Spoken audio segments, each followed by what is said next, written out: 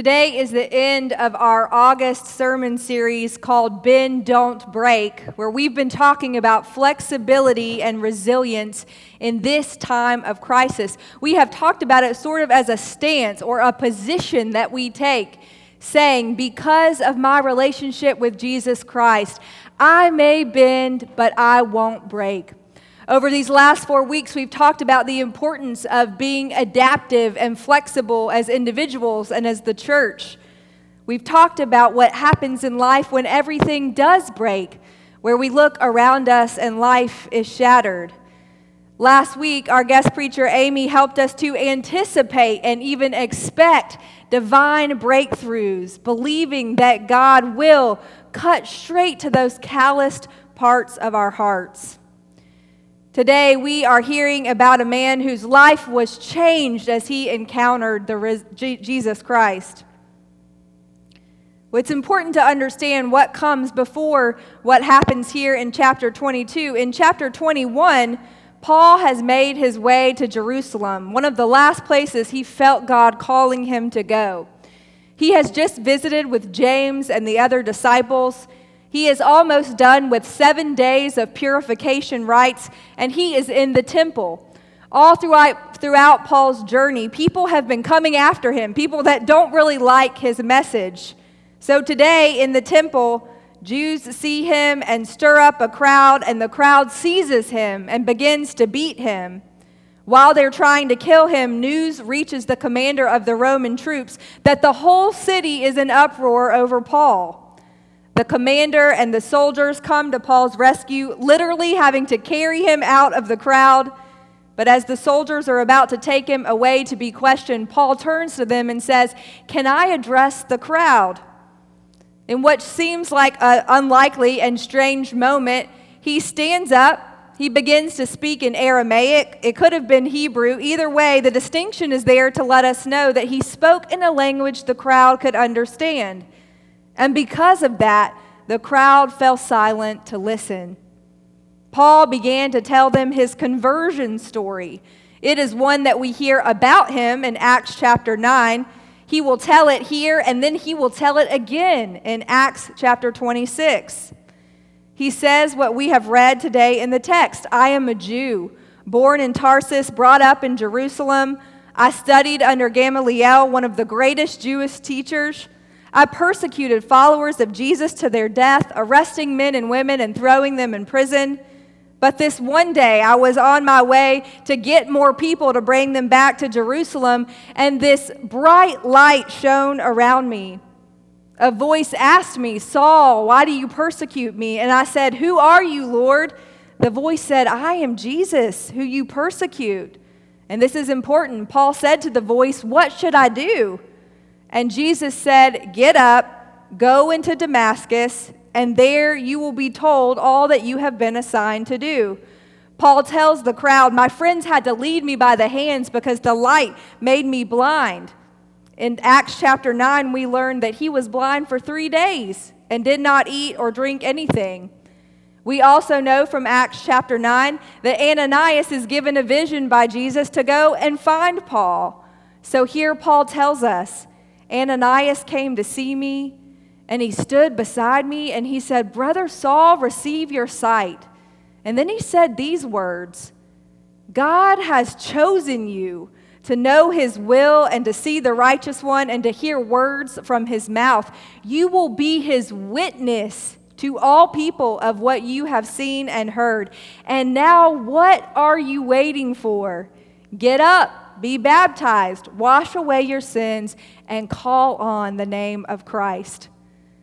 Now, in this passage, when Paul is done telling his story to the crowd, their reaction doesn't change. The mob still wants him dead. But I am wondering today how Paul's story might speak straight to our hearts. When I was 22 years old, I moved to Tennessee from Alabama, and I lived in the middle of the woods. Some of you have heard me talk about this before. The cabin that I lived in was off the road. You couldn't see it. It sat underneath these trees that blew in the wind and looked like they were bending but not breaking. It was a unique creation of a cabin, carefully crafted by a local artist. It had a secret hidden room off of the kitchen. It had a cold stone basement with a big wood-burning stove that apparently I was supposed to use to make fires throughout the night. There was a lively flowing stream behind it. There was a path out to the left that led to these rocks that you could sit on. It also had an outhouse, but that's not as glamorous to tell you. I moved to that cabin after graduating from college, and most of my life I had lived with other people. I had gone to be a recruiter for a nonprofit ministry, and in that transition, I went from living with 4 women at college to being completely alone for the first time in my life. That first year in the woods was one of unanticipated darkness for me. As we have talked about, when everything falls silent around us, there are emotions that arise that perhaps we have not ever tended to in life or even tried to shove down or compartmentalize. I'm a pretty happy-go-lucky person. I try to keep a positive attitude, but I realized for the first time in my life, I was really sad. I was confronting for the first time feelings about my lack of relationship with my father. I grieved his absence in my life, and I quickly also realized that year that my brother was very sick, and for several years of his life would be fighting the disease of addiction. It felt like a season where my heart was in my throat. With these new and unwanted feelings came anger and pain. I questioned why things had to be the way they were. I wondered for the first time in my life why I felt unworthy and unlovable. But it was in my questioning and my lamenting that the floodgates of my faith flew open. I pored over Scripture as I never had before. I journaled thoughts and learnings. I attended church and went to Bible study. I read books about faith. And I learned that it was when I was blinded by grief, trying to feel my way through the dark, that like Paul, Jesus had some work to do on my heart. And it was in the wrestling of that year that Jesus convicted me with a stronger sense of calling and purpose. For the first time in my life, I felt like Jesus had really chosen me for the task at hand. Even though it was hard to be alone and it was hard to look at those feelings, I wanted to run away from them. If I stayed, there would be much to be learned. I was in the right place at the right time, and Jesus had plans for my life. Today, I believe our story is powerful because it is about the transition from darkness to light. Imagine how Paul felt experiencing total darkness for 3 whole days. I imagine that new unwanted feelings created anger and pain for him. I bet he questioned why things had to be the way they were. But it was in the darkness that Jesus took a hold of Paul and shaped and transformed him into a bold, faithful disciple.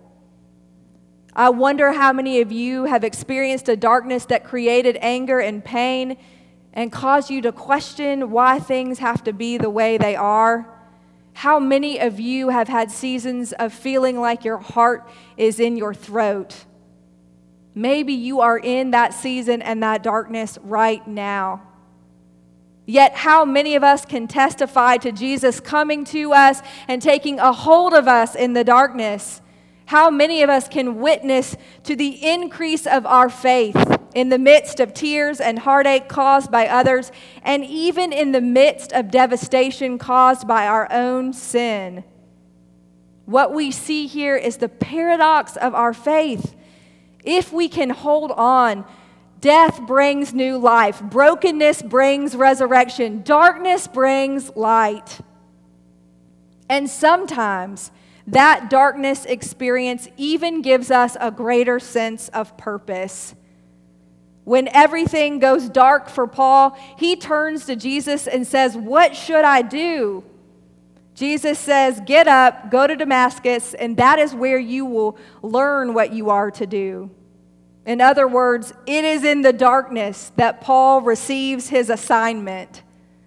And so when everything goes dark for us, we can turn to Jesus and say, "What should I do, Lord?" We don't have to come up with the answers by ourselves. We don't have to muster up strength that we don't have. We do not have to play Savior. We can seek the wisdom and discernment of Jesus, calling on his name, trusting that he will lead us forward.